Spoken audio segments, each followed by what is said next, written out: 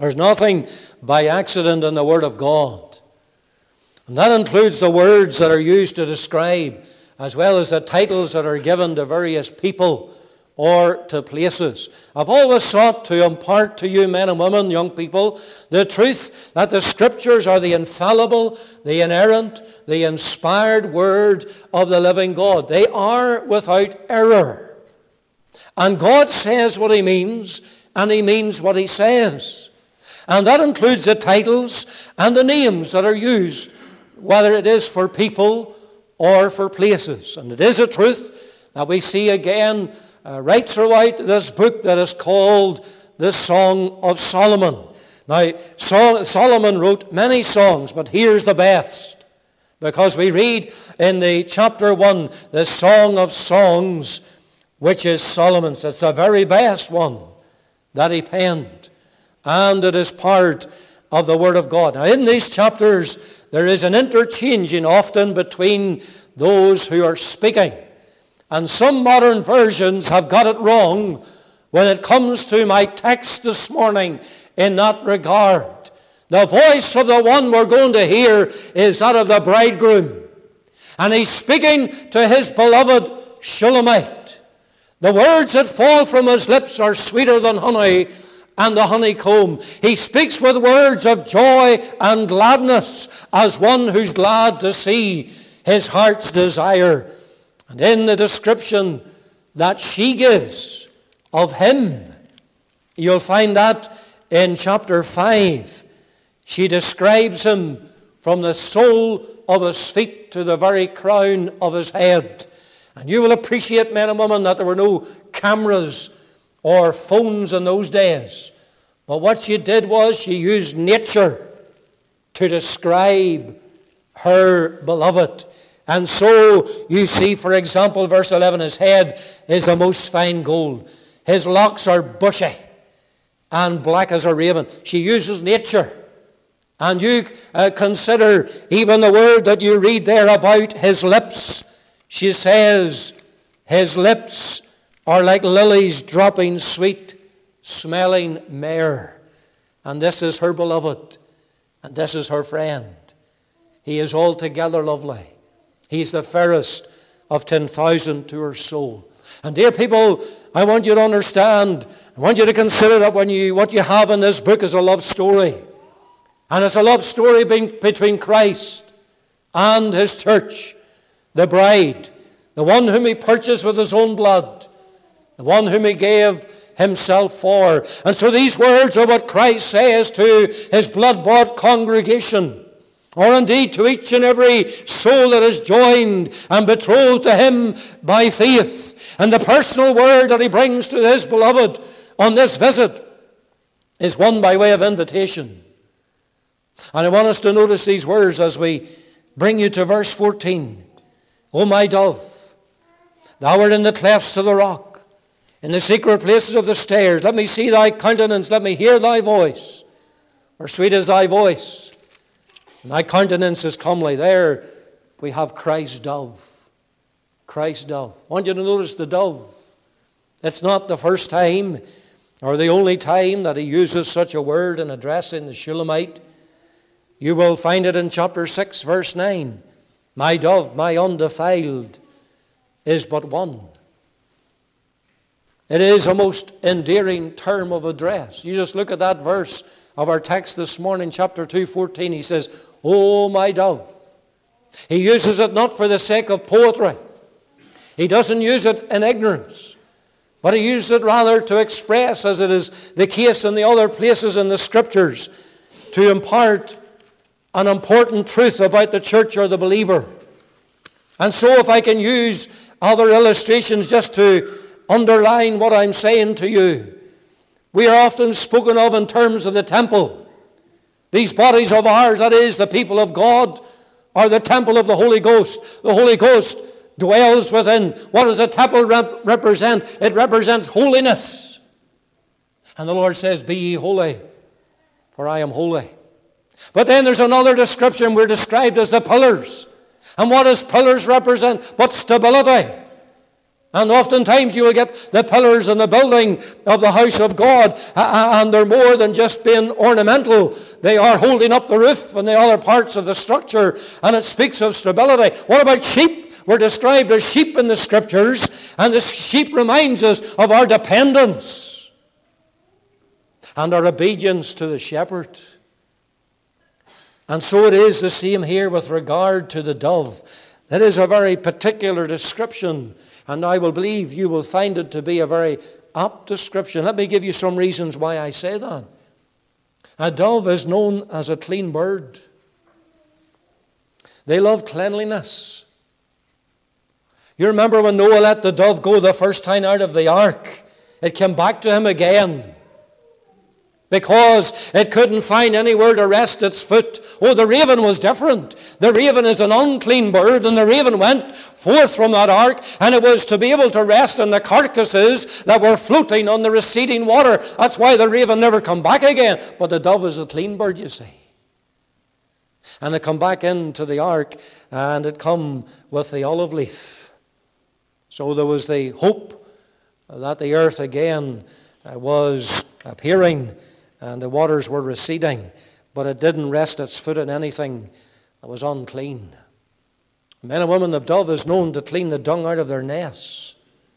And the application is obvious. The believer has been cleansed through the blood of Jesus Christ and desires to be clean and desires not to be defiled by this world. The believer has a beauty that they never used to have. Maybe that is depicted for us by the psalmist very well. Psalm 68 and verse 13 simply says this: "Though ye have lain among the pots, ye shall be as the wings of a dove, covered with silver, and her feathers with yellow gold." The child of God, you see, is washed in the Savior's blood. We're clothed with the righteousness of Christ. We're being continually sanctified by the Holy Spirit and adorned even as with that beauty of holiness. The dove also eats grain, not the worms. The dove is innocent. The dove is known as harmless. The dove is known as a very sociable bird. But you know, there are other characters that I believe that we should consider. There is a chastity with the dove. There's a faithfulness with the dove. It is documented that the dove pairs with only one mate. Maybe you didn't know that. Even to the point that if the partner does anything other than that, then the male will tear the offending male to pieces, and the female will do the same to the other female.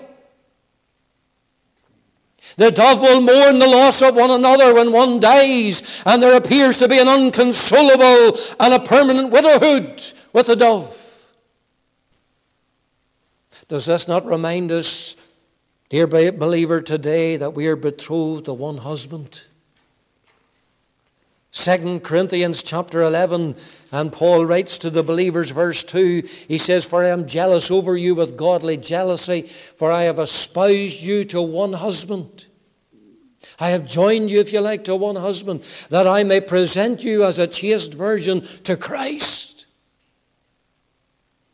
We are not to commit spiritual adultery, as James brings out in his book, chapter 4, verse 4. "Ye adulterers and adulteresses, know ye not that the friendship of the world is enmity with God?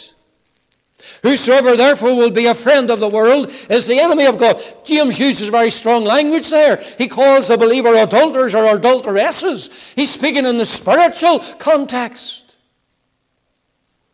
Christ is our beloved. He is our bridegroom, and we are to be devoted exclusively to him, faithfully to him, with no other rival lover, nothing else, no one else getting in between our love for God.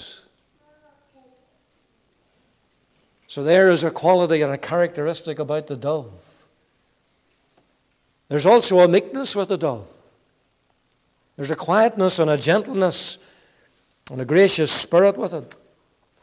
And as a people of God, we are to have that quiet and meek spirit. We're to be blameless. We are to be harmless, without fault, in the midst of a crooked and perverse nation, among whom ye shine as lights in the world. I would say you can't read Colossians chapter 3 and the words of verse 12 and following and not see those dove-like qualities.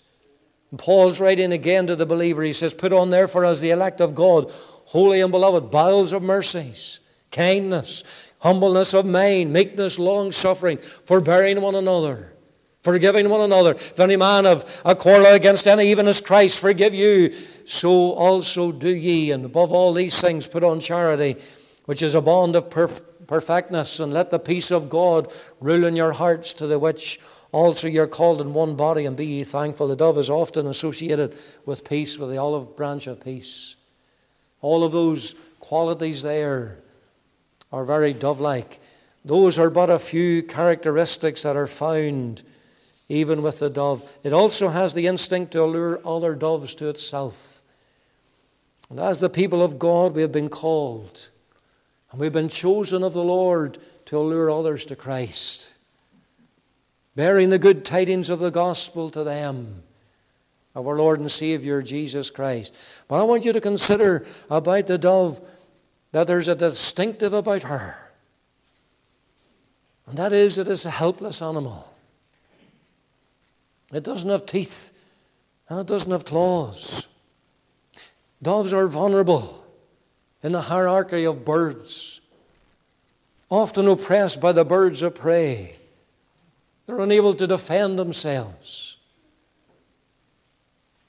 They don't have that defense. And so we can often identify with that. For we have no might.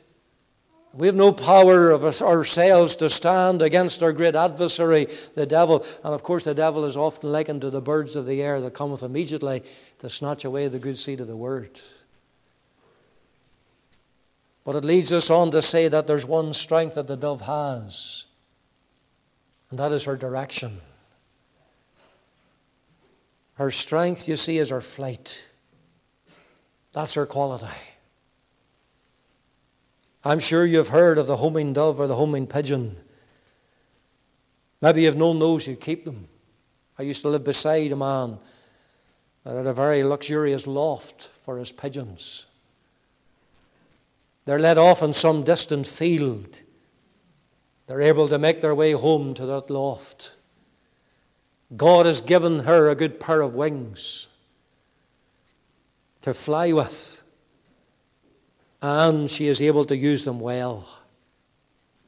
And men and women, the application should also be true of the believer as to why the bridegroom addresses the Shulamite here by saying, "Oh, my dove." As doves of Christ, we have no defense of ourselves. That is why we find Paul describing the whole armor of God that is to be put on by every soldier of Jesus Christ in Ephesians chapter 6. But in the face of the enemy, so often the shield and the helmet is our flight. For when we hear of the roar of Satan, we do not run often into the battle, for we know what will happen. We will end up in his clutches. But instead we run to the place of our refuge and of our rest. And that is our dove-like simplicity. That's our dove-like wisdom. We find our salvation is in our flight. And the direction we fly is to the Lord Jesus Christ. For he is our armor. And he protects us, and he is our fort that surrounds us. Are you familiar with this direction? Are you familiar with this course of action that we could say is so keen about the dove and so often seen about her?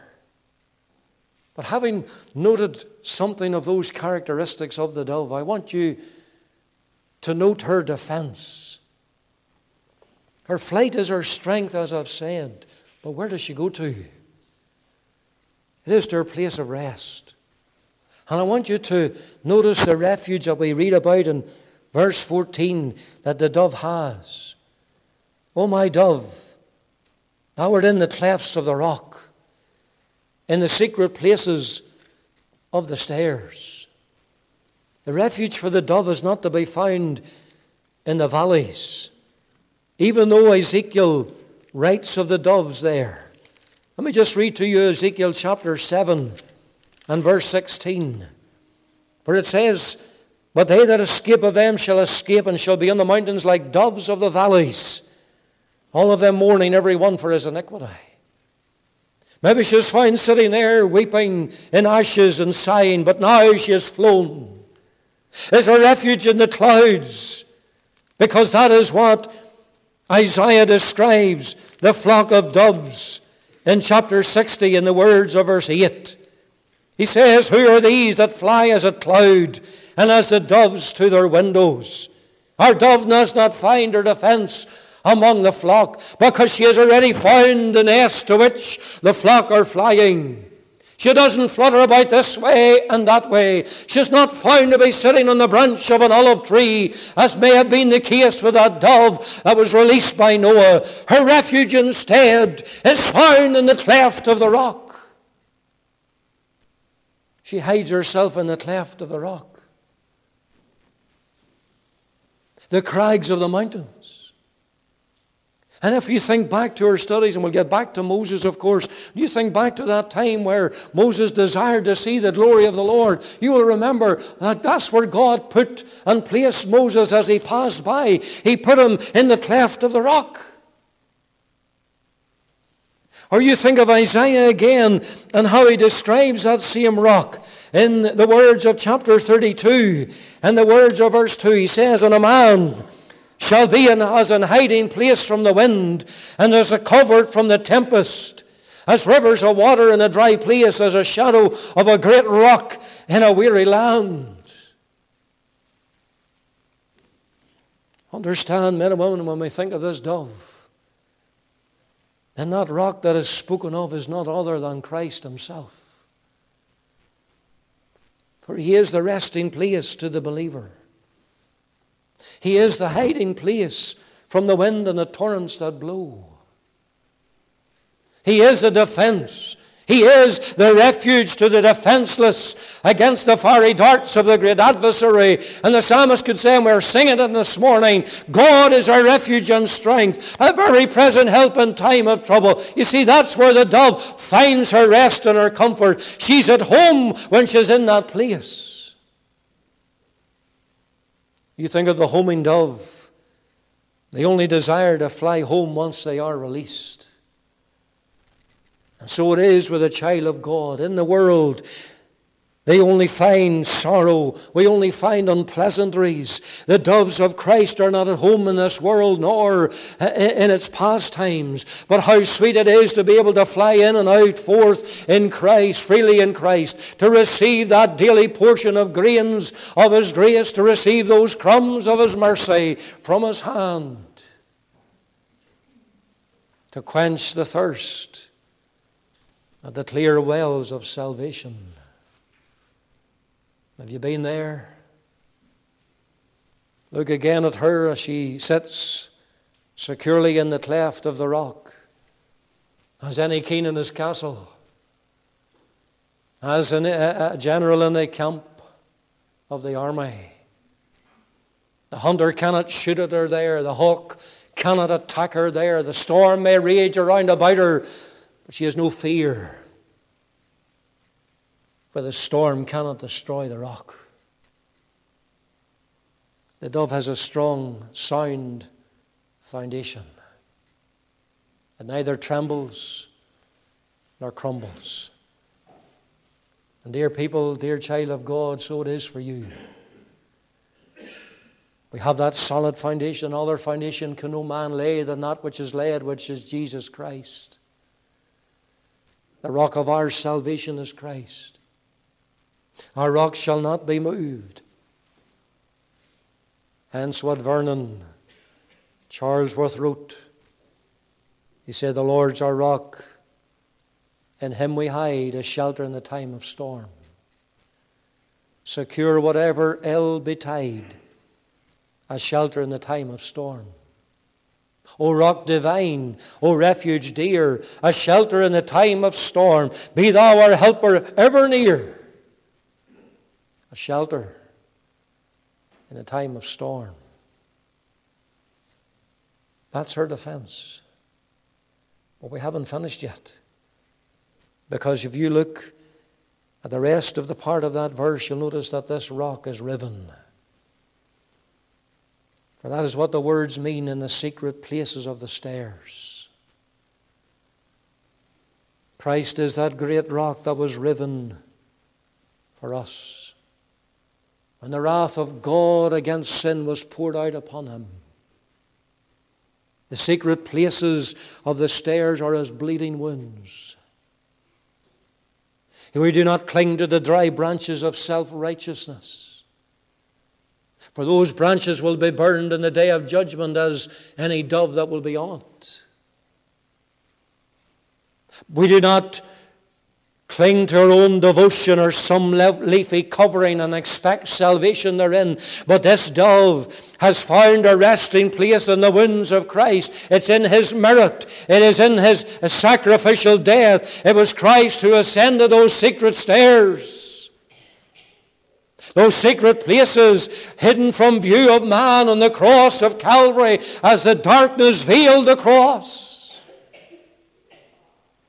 He was to endure the sufferings for sin in his own body on the tree. He ascended Golgotha's brow that he might lay down his life, that he might shed his blood for his people. And the believer today has the knowledge that they are counted as righteous before God, all because of the wounds of the altogether lovely one. This is the foundation which stands when all else crumbles and fails.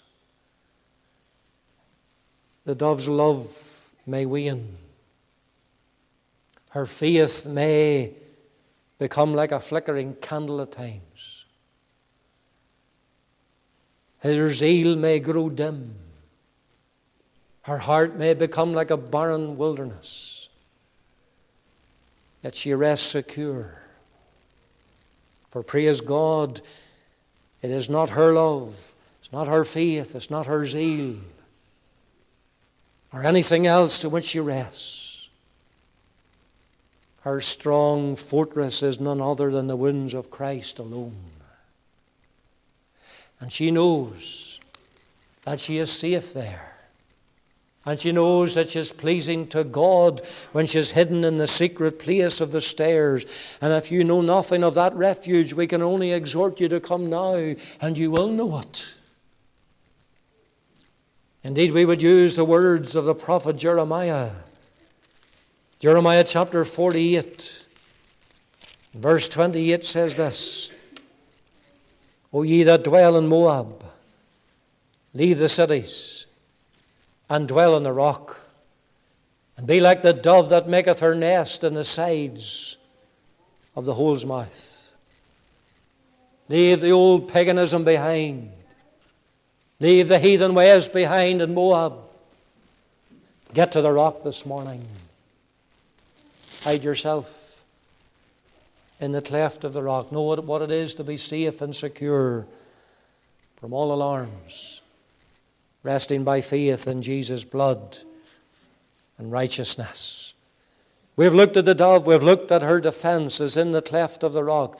You know, there's another little thought in this text, and that is his desire. For having noted who the dove is, as the Shulamite, as the church, as the believer, and having seen her resting place where it is to be found, the text also speaks something of the desire of the groom for his bride. You hear his voice in these words. What does the Lord mean by them? What are we to understand by them? It amounts to a remarkable invitation which should be full of every encouragement for every child of God.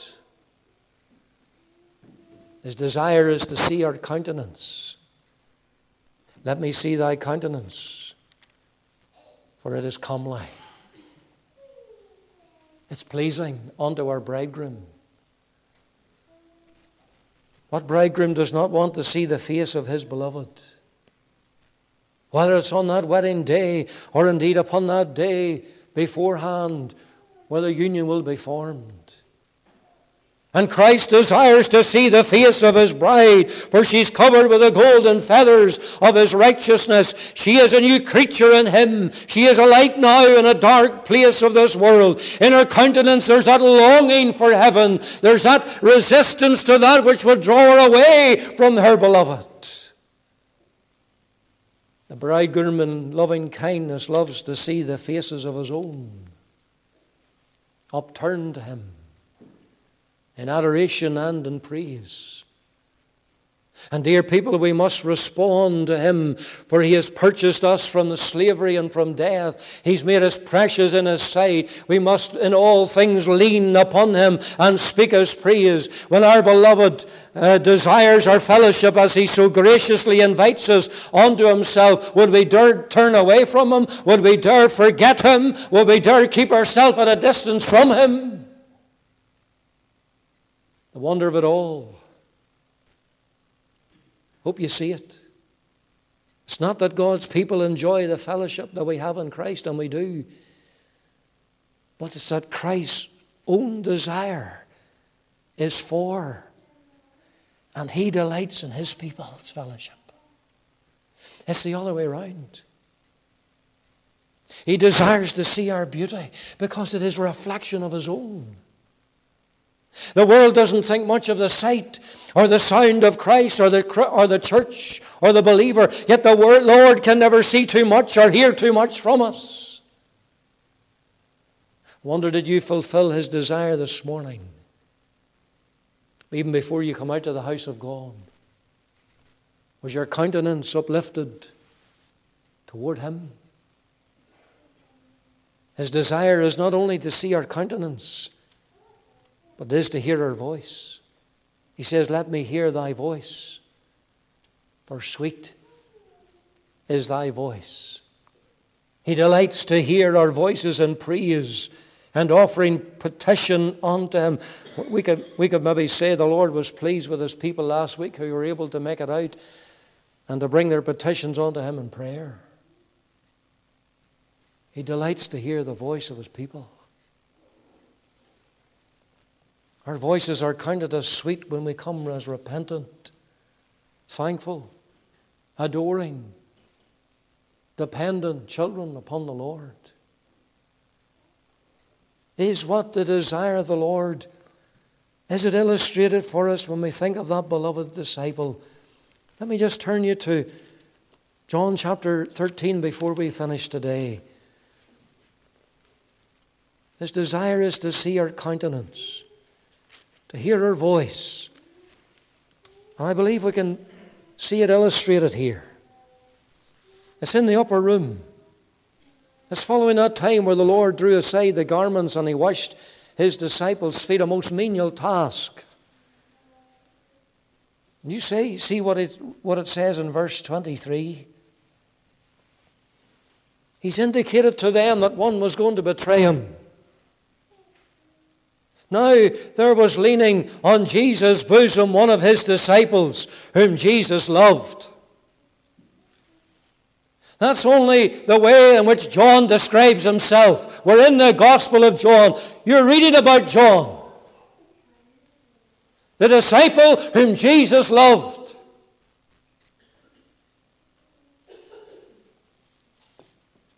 But he is seen in our mind's eye as one who's that close to the Lord, he's leaning on the Saviour's bosom. I don't want you to get into your mind your idea that the tables in those days were high tables like we will get to in a little while. They were more like low couch type things. And so it was conducive for one to be that close and to lie upon the bosom of the Lord and yet be still before that table. And John's head is in the bosom of the Savior, and there his countenance would be toward the Lord. And his voice would be heard by the Savior. To the extent that John knows the one who's going to betray the Lord. Because you read on. It says, Simon Peter therefore beckoned to him that he should ask who it should be of whom he spake. Peter makes some indication.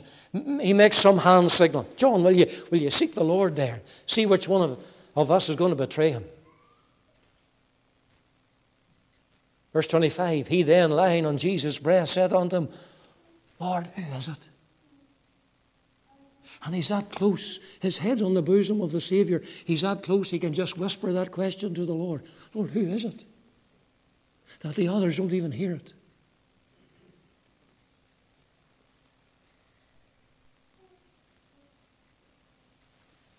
Jesus answered, verse 26, he it is to whom I shall give a sop when I have dipped it.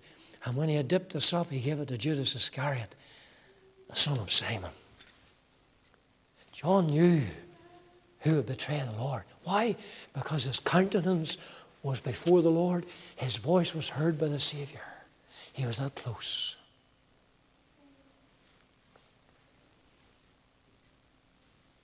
You know, that's how we also find it in the Song of Solomon. The figure of one leaning on the Saviour's breast is found there too. Chapter 8, verse 5. Who is this that cometh up from the wilderness, leaning upon her beloved? I raised thee up under the apple tree. There thy mother brought thee forth. There she brought thee forth that bare thee. Who is this? Who is this that cometh up from the wilderness, leaning upon her beloved? That's how it ought to be with his bride, the church. That's how it ought to be with each one of us as individuals. The delight is a mutual enjoyment, one of the child of God with Christ and of the Savior with his redeemed. Does that not humble us? Does that not even raise our spirits to desire him more? To think that he regards it as a lovely thing to see us and to hear our voice? Speaking of him, speaking to him, singing his praises, pouring out our hearts unto him. O believer, one redeemed with precious blood, one who by God's grace has found the true resting place. You've fled, as the psalmist could say, to that rock that is higher than I. May you have the assurance today that you are not only in him, but he is also in you. Christ in you, the hope of glory. Your countenance to him is lovely. Your voice too is sweet. Why does he desire these things? It is so that we might see the work of God's grace more clearly, what he has done for us in our lives, and be quickened on to greater praise. Never be ashamed to sing out the hymns. But he does so also for the sake of the angels and the world, to display a beautiful sight before them and us glorify his holy name before their eyes. The angels learn from God's redeemed. The world can see Christ in us. That's why God called Abram to take his only son Isaac and to offer him as a burnt offering. That's why Jacob had to wrestle with the angel and not let him go. It was to reveal the strength of God in our weakness. May we satisfy his desire in these days. May we show to the world our beloved. For we are Christ's dove. May the Lord bless his word to each of our hearts this morning. I trust for your encouragement and for your comfort for his own name's sake. Let's sing 569 in closing. O safe to the rock that is higher than I, my soul in its conflicts and sorrows would fly. So sinful, so weary, thine would I be. Thy blessed rock of ages, I'm hiding in thee. Is that where you are this morning? Hiding in the cleft of the rock. 569, let's stand as we sing it.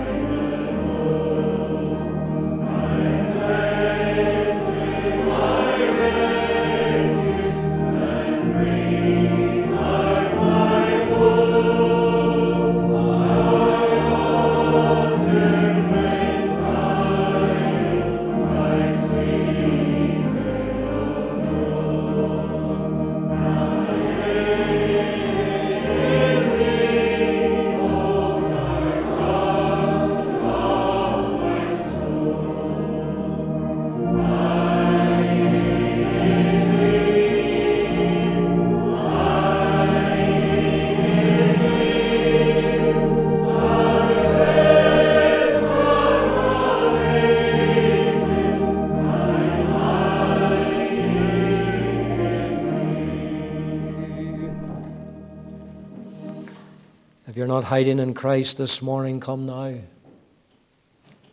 I'm here afterwards as God's servant for your sake. You can be saved now. Make sure you're hidden in Christ. Lord, we thank thee for thy word. We thank the Lord that thou dost address us, O my dove. Lord, what a description. Lord, thy desire is to see our countenance and to hear our voice. For thy voice is sweet, thy countenance is comely. We pray, Lord, that we might fulfill thy desires. We marvel, Lord, the great mystery, why Christ should delight in fellowshipping with his people. Because we're only old sinners saved by grace. We pray, Lord, you'd write thy word in our heart. We might go out with a song in our soul today. I'm hiding in thee. Part us with thy blessing. Give journey mercies home. Bring us back again tonight. We pray these things in our Saviour's name. Amen.